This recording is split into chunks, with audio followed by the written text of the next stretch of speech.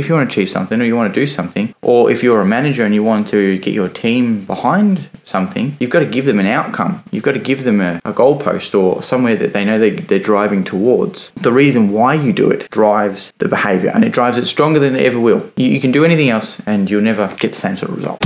Hi there, Jesse Dawson here. Just wanted to take a quick second to say thanks for listening to that little snippet that I shared. And if you like what you heard and it sparked your interest and you want to hear more conversations like that, or maybe the end of that particular conversation, then just jump onto my profile, the Jesse Dawson Podcast, and I give away all my podcasts for free on my channel. So you can jump in there, have a listen to all the previous episodes. You can listen to the episode you were just listening to. And if you follow, you can then stay up to date with all the future episodes as well and all the things that I will be sharing in the future. And if you want to see a video version of the podcast, you can follow me on my other socials as well, being Facebook, YouTube, Instagram, TikTok, LinkedIn. They're all on there. So if you are looking for more, that's where to find it. And I'd love to have you on the journey.